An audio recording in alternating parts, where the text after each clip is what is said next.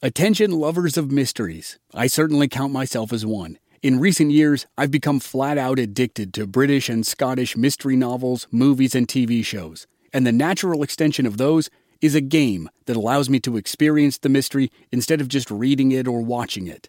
Don your own detective hat in June's Journey, a free, hidden object mobile game that delves into the captivating journey of June Parker, a self-proclaimed detective on a quest to unravel the mystery surrounding her sister's untimely death. It's set in the glitz and glamour of the Roaring '20s, and you play as June, deciphering clues and uncovering secret plots within thousands of beautifully illustrated scenes.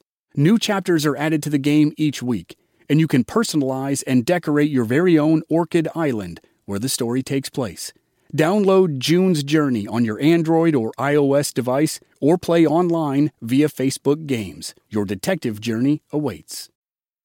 Warning: this episode contains scenes and images of graphic violence that may not be suitable for all audiences. Listener discretion is advised.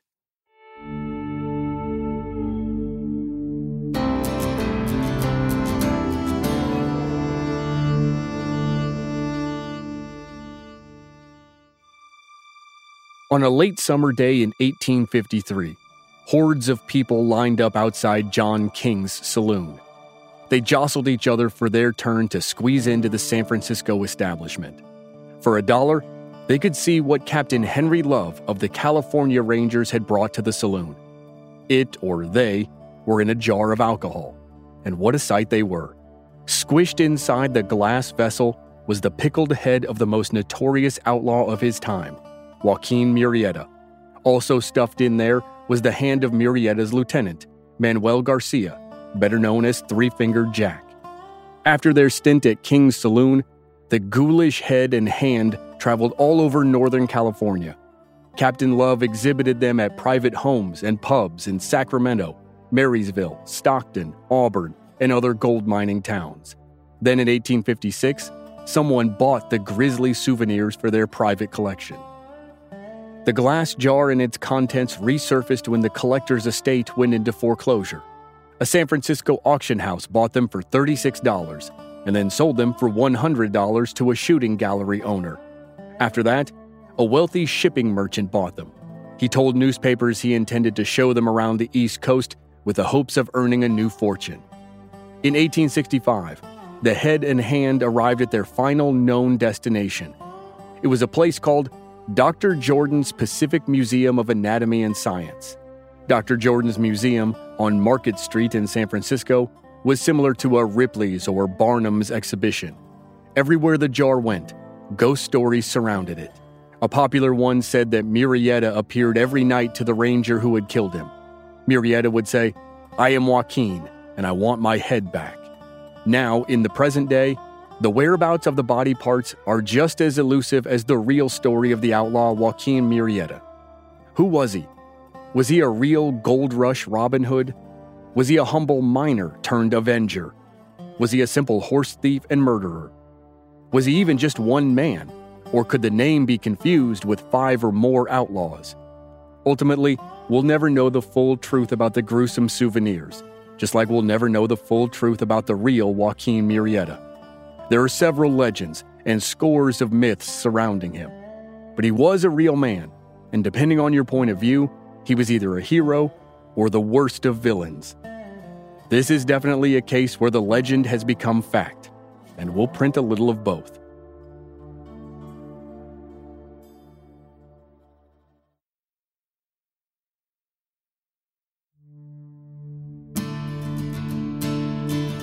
From Black Barrel Media, this is Legends of the Old West. I'm your host, Chris Wimmer, and this season we're telling the stories of 3 outlaws: California bandit Joaquin Murrieta, Texas killer Jim Miller, and train robber Black Jack Ketchum. This is Joaquin Murrieta, Part 1 of 2, Bandit King.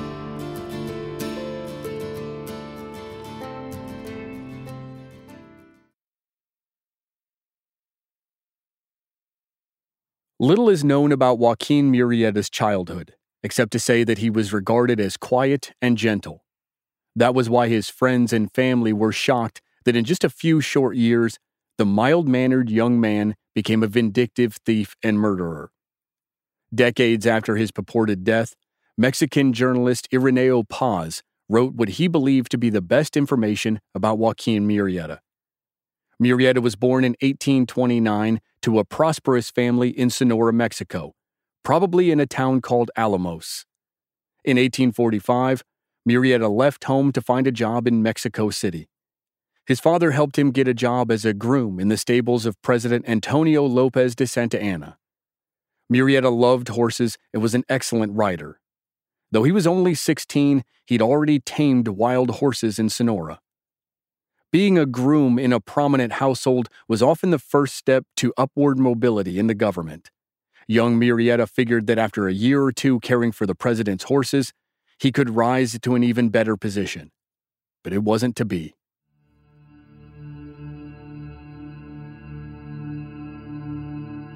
All the other grooms who worked in the president's stables wanted the same thing, and there were only so many jobs to go around. Supposedly, Murrieta's abilities made others jealous. He didn't get along with some of his co-workers, and he left. Disappointed, Murrieta went back home to Sonora, thinking he could live a life with less ambition. He soon met a young woman named Carmen and fell in love. The teenagers got married, and it didn't take long for Murrieta to become anxious for adventure. He received news about his older brother Carlos, who had been in Northern California for many years. It seemed that Carlos had been given a large land grant. Joaquin and Carmen packed up and journeyed to the Bay City, 1,200 miles to the north. The brothers happily reunited in San Francisco, but the timing was bad. According to Murrieta's biographer, this reunion was right after the Mexican-American War had recently ended with the Treaty of Guadalupe Hidalgo. In the agreement, Mexico gave the vast territory of California to the United States, and the laws and landscape changed seemingly overnight. Miners, squatters, and homesteaders started to take over lands that belonged to Californios, the people who had descended from Mexican or Spanish colonists who had been there for generations. Then, within days of the treaty's signature, word leaked out about gold that was discovered at Sutter's Mill in Northern California. The news attracted hundreds of thousands of fortune seekers from around the globe, including people from Murrieta's home state of Sonora, Mexico. Sonora is the Mexican state that is directly south of the modern-day state of Arizona. They share that entire border. And at first, Sonorans were welcome additions to mining camps. They brought with them sluicing technology that had been perfected in their home country. That was the system of using essentially wooden gutters to filter gold out of streams. But as more Latin Americans arrived, white settlers became the minority. The new government of California decided it had to make some changes, and those changes would not favor men like Joaquin and Carlos Murrieta, as the brothers would soon find out. In San Francisco, Carlos told his younger brother Joaquin that he was fighting for the title to his newly purchased land. Lots of Mexican citizens were having the same problem.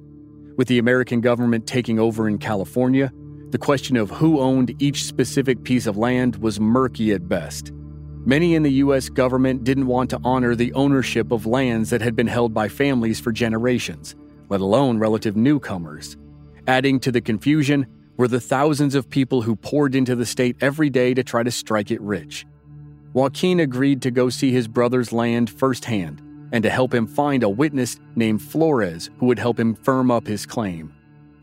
Joaquin left Carmen in the care of a San Francisco boarding house, and the brothers traveled to the gold country south of Sacramento. One night, soon after their arrival, Joaquin was startled awake by the sounds of hundreds of men shouting in the street. He raced outside into the dark toward what seemed to be the epicenter of the action. He pushed through the crowd of miners and saw what caused the excitement. Swinging from a tree branch were the bodies of his brother Carlos and the witness Flores.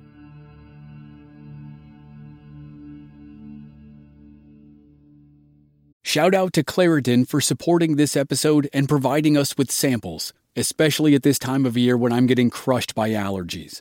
In Arizona, we have these wonderful trees called Palo Verde trees. They have yellow flowers that look nice, but produce yellow pollen that makes me cough and sneeze and makes my eyes so itchy I almost can't stand it. Luckily for those of us who live with symptoms of allergies, we can live Claritin Clear with Claritin D. Designed for serious allergy sufferers, Claritin D has 2 powerful ingredients in just one pill that relieve your allergy symptoms and decongest your nose so you can breathe better. Ready to live life as if you don't have allergies? It's time to live Claritin Clear. Fast and powerful relief is just a quick trip away. Find Claritin D at the pharmacy counter. Ask for Claritin D at your local pharmacy counter. You don't even need a prescription. Go to Claritin.com right now for a discount so you can live Claritin Clear. Use as directed. Hey, it's Kaylee Cuoco for Priceline. Ready to go to your happy place for a happy price? Well, why didn't you say so? Just download the Priceline app right now and save up to 60% on hotels. So whether it's Cousin Kevin's Kazoo Concert in Kansas City, go Kevin, or Becky's Bachelorette Bash in Bermuda, you never have to miss a trip ever again. So download the Priceline app today. Your savings are waiting. Go to your happy place for a happy price. Go to your happy price, Priceline.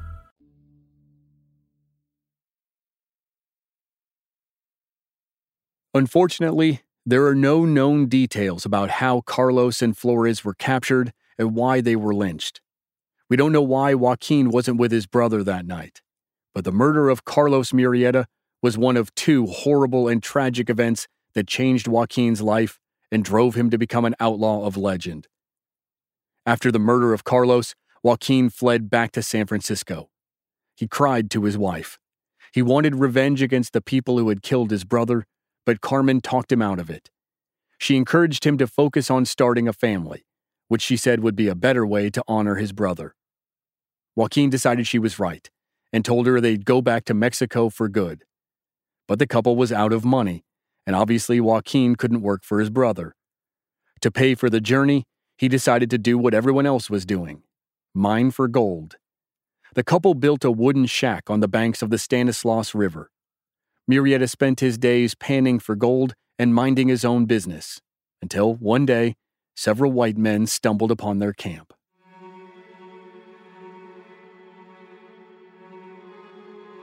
The men pressured Murrieta to abandon his shack and give it to them. He refused, so they beat them with the butts of their rifles. As he lay injured on the ground, unable to move, he watched as the men raped and killed his wife. The assailants chose not to finish off Joaquin Murrieta, and from that day forward, he was no longer the young man who tried to get along with other people in this new land of California, and he lost all interest in moving back to Sonora. He wanted to avenge the murders of his wife and brother, but he didn't know how he was going to do it. In the meantime, he resolved to wait for the right opportunity. In April of 1850, Murrieta went to work at Murphy's gold mining camp in modern-day Calaveras County, just below Sacramento. He saved his earnings and made a little extra teaching other miners how to play the card game Monte, which was popular in Mexico. The details of what happened next are lost to time, but the legend goes something like this. One night, Murrieta went to go visit a friend named Valenzuela, not far from camp. It was late when Murrieta returned to his camp, so Valenzuela loaned him a horse. As Murrieta rode closer to his camp, a furious crowd encircled him. They accused him of riding a horse that his friend had stolen from a white worker. Murrieta tried to convince them that his friend was an honest man and this had to be a mistake. But the crowd wouldn't listen. They yanked him from the horse, tied him to a tree, and beat him within an inch of his life. They stole every dollar he had, and then rode out and captured Valenzuela and hung him. The mob seems to have left Murrieta tied to the tree, and he must have wiggled free. He spent a few days healing from his latest beating, and then decided the waiting was done. It was time for vengeance. Late one night, he hid in a ravine next to a footpath that was often used by workers in Murphy's gold mining camp. When an American man walked down the path alone, Murrieta leapt in front of him. Murrieta didn't know the man's name, but he recognized him as one of the men who'd beaten him against the tree. Before the man could react, Murrieta buried a dagger in his heart. The man cried out for mercy, but Murrieta was in a blind rage. Even after the man was long dead, Murrieta kept stabbing. Murrieta might never find the men who actually killed his wife and brother, but he could take vengeance on people just like them. He was about to become the terror of Calaveras County, and eventually of all Central California.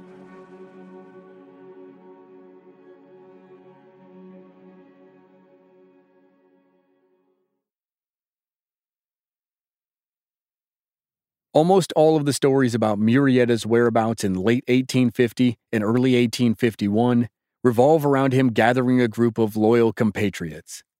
One, named Rinaldo Felix, was his wife's brother. Felix became one of Murrieta's chief lieutenants, even though he was only about 16 years old. Murrieta was only 22, and his growing gang was made up mostly of young men in their teens and 20s. The brother of Murrieta's friend Valenzuela, who had been hanged, joined the gang, as well as about 45 others. They were all good at stealing horses, and they had all been through difficult experiences in the area. They were happy to join Murrieta in the collective pursuit of vengeance. The most vicious member of Murrieta's crew was a man named Manuel Garcia, better known as Three-Fingered Jack. Garcia was described by Murrieta's biographer as a wild beast disguised as a man. During the Mexican-American War, Garcia lost a finger in a skirmish, which explained his nickname. By the time he joined up with Murrieta, he was already notorious for murdering 2 Americans on a road to Stockton, California. Supposedly, he tortured them in gory ways and then burned their bodies. As the year 1851 progressed, more men and even some women joined Murrieta's gang. Many drifted north from Southern California and Murrieta's home state of Sonora. It wasn't hard to find angry foot soldiers. They were sick of targeted attacks like Murrieta had experienced. They were also angry about special taxes and laws that were passed by the new California legislature. The most outrageous was the foreign miners tax. It charged non-citizens $20 a month for the right to mine. That would be well over $600 per month in today's money, which was a crippling sum that most small-time miners could never hope to pay. That summer of 1851, Murrieta was living in a remote part of the town of San Jose. Like many episodes of Murrieta's life, the translation of this incident is messy and uncertain.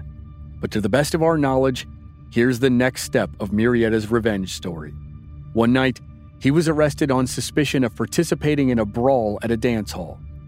A judge fined him $12. Murrieta subtly offered the judge a bribe, and the judge accepted. Murrieta used the bribe to lure the judge out onto a dark road later that night, and then Murrieta stabbed the judge with a dagger and killed him. In the months following the judge's murder, several murders and cases of horse theft were attributed to Murrieta and his henchman Garcia. But like all outlaws who gained some measure of notoriety, Murrieta and his gang were accused of just about every crime in the region, whether they committed the crimes or not.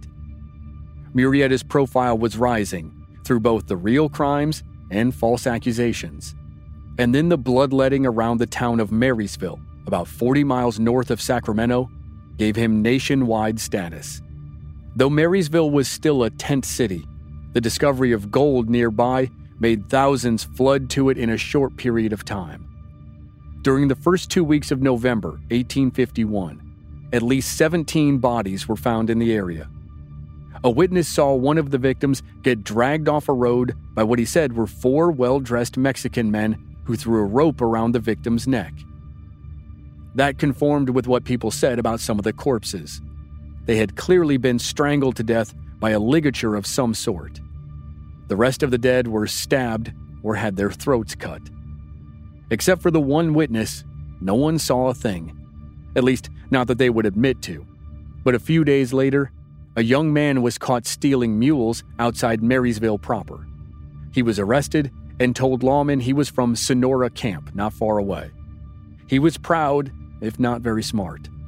He bragged that he was one of the party that had murdered the 17 people, and he would have done more if he hadn't been suffering from some sort of sickness.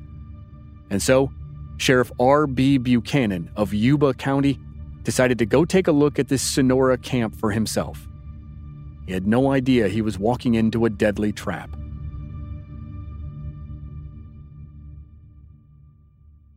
Save big money on everything for your next project at Menards. Spring is here, making it the perfect time for outdoor projects. Suncast storage sheds are an excellent solution for protecting outdoor lawn and gardening tools. They're easy to assemble, and the all-weather construction provides water resistance and UV protection. Save big on Suncast storage sheds. View our selection of Suncast products today in-store and on Menards.com.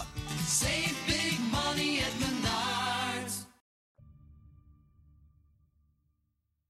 The citizens of Marysville formed a vigilance committee to deal with the murders that were supposedly committed by Murrieta's crew. In late 1851, they met to decide what law enforcement should do about it. Naturally, there was talk about sending a bunch of men into Sonora Camp, guns blazing, to shoot anybody who seemed suspicious. Sonora Camp was a crude settlement of people who were mainly from Mexico. Not everyone there was an outlaw, but the outlaws used it as their headquarters. In Marysville, cooler heads prevailed, and they decided against an all-out attack. Sheriff Buchanan and one of his deputies decided they would sneak into Sonora Camp at night. There would be less chance of warning away any murder suspects, though they didn't seem to have much in the way of visual identification of the suspects. At 1 a.m, by the light of the moon, Buchanan and his deputy crawled into a back corner of Sonora Camp. As they tried to get their bearings, 4 men descended on them. The sheriff and the deputy heard the loud crack of a gunshot. Just as the sound registered, Sheriff Buchanan fell to the ground. He'd been shot in the back, and the deputy thought he was dead.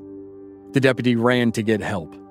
Some volunteers hurried back to the camp and hauled the sheriff to a doctor in Marysville who saved his life. When the sheriff recovered, he felt sure he had seen who had shot him, even though he'd been shot in the back at night. He never gave a name, but he said it was definitely one of the men who were roaming the countryside, robbing and killing. Despite all the murky details, the story got picked up by newspapers all over the U.S. It seemed to be a cautionary tale about a very organized, cohesive, and sneaky group of bandits who terrorized miners and merchants. According to one of Murrieta's biographers, the attack on Sheriff Buchanan made it impossible for Murrieta to stay in or near Marysville, whether he had been part of the attempted murder or not. Murrieta and his gang hid in the western edge of the Shasta Mountains and wandered down to the valleys to steal food and horses. Occasionally, traveling miners told newspapers they stumbled across human remains in the valleys, plainly showing the victims had been shot. In the spring of 1852, Murrieta and his clan went down from the mountains. They allegedly spent the better part of March and April moving about 300 stolen horses from California's Central Valley all the way down to Sonora, Mexico. Once there, they sold the horses, earned a handsome payday of cash and silver, and returned to California. This time, they stayed south of Gold Country and south of Sacramento. Murrieta and Garcia established their new headquarters at a place called Arroyo Cantua. This lush valley was 7 or 8 miles long, fertile, and had plenty of water. It was protected by a range of hills with only one narrow pass for access. They could protect themselves against an army of lawmen or other criminals if need be. When Murrieta returned to California, he brought with him a young woman named Clarita. She was the daughter of a Spanish grandee, and the new couple had known each other since they were kids. By the end of April 1852, the Bandit tribe had grown to about 75 people. Murrieta decided to break it into 3 detachments so he could maximize his ability to rob several locations at once. He gave command of the units to 3 of his trusted lieutenants, and all the bandits became experts in using disguises to hide their identities.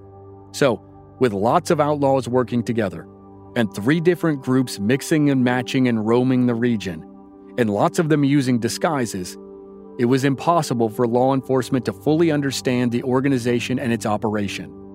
But while all that confusion was good for the outlaw business, it had one drawback for Joaquin Murrieta. He was 23 years old, and he was the leader of a huge gang of outlaws, and his ego had grown considerably in a few short years. He didn't necessarily want to hide behind a disguise.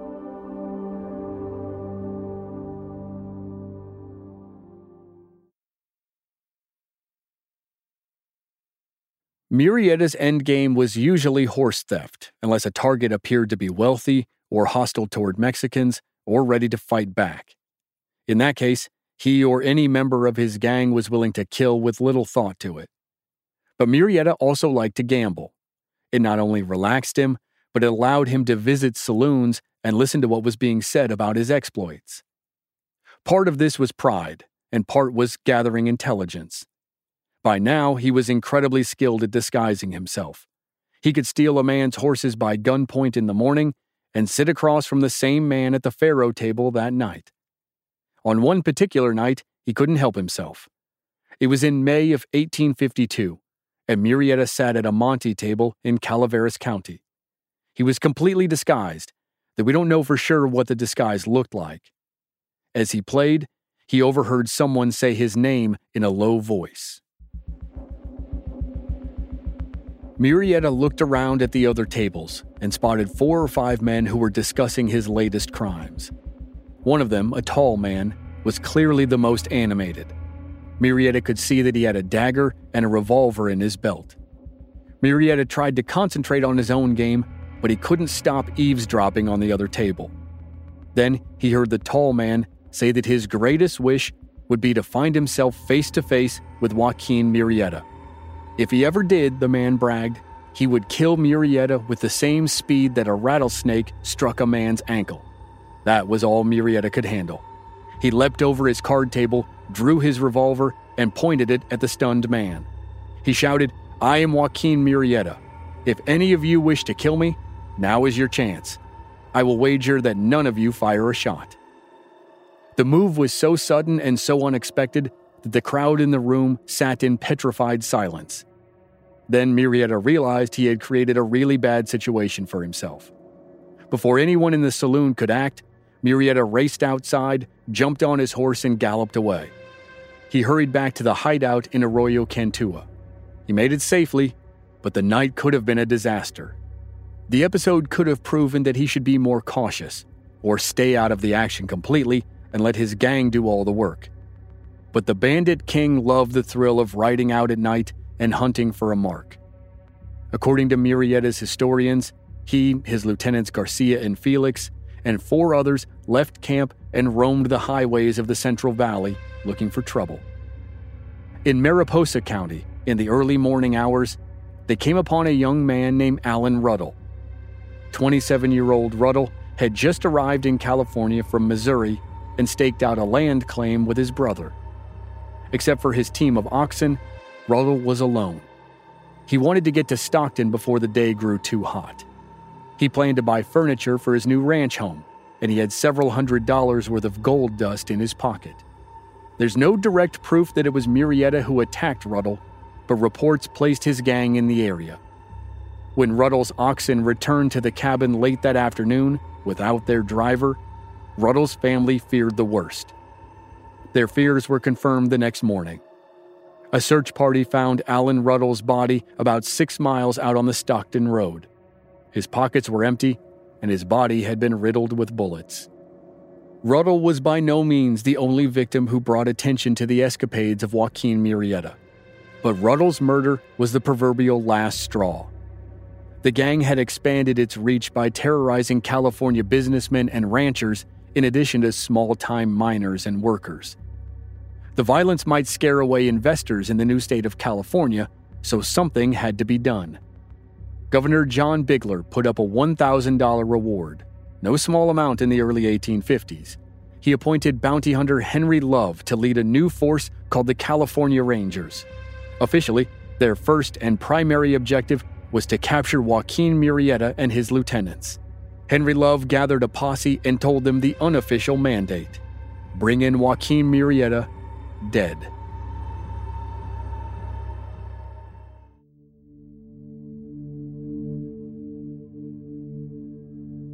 Next time on Legends of the Old West, Henry Love and the California Rangers track Joaquin Murrieta across northern and central California. Murrieta continues his crime spree until the inevitable clash of the two forces outside one of the most picturesque places in the country. The conclusion of the Joaquin Murrieta story is next week on Legends of the Old West. Members of our Black Barrel Plus program don't have to wait week to week to receive new episodes. They receive the entire season to binge all at once with no commercials, and they also receive exclusive bonus episodes. Sign up now through the link in the show notes or on our website, blackbarrelmedia.com. Memberships begin at just $5 per month. This series was researched and written by Julia Bricklin. Original music by Rob Valier. I'm your host and producer, Chris Wimmer. If you enjoyed the show, please leave us a rating and a review on Apple Podcasts or wherever you're listening. Check out our website, blackbarrelmedia.com, for more details, and join us on social media. We're at Old West Podcast on Facebook, Instagram, and Twitter. And all our episodes are available on YouTube. Just search for Legends of the Old West Podcast. Thanks for listening.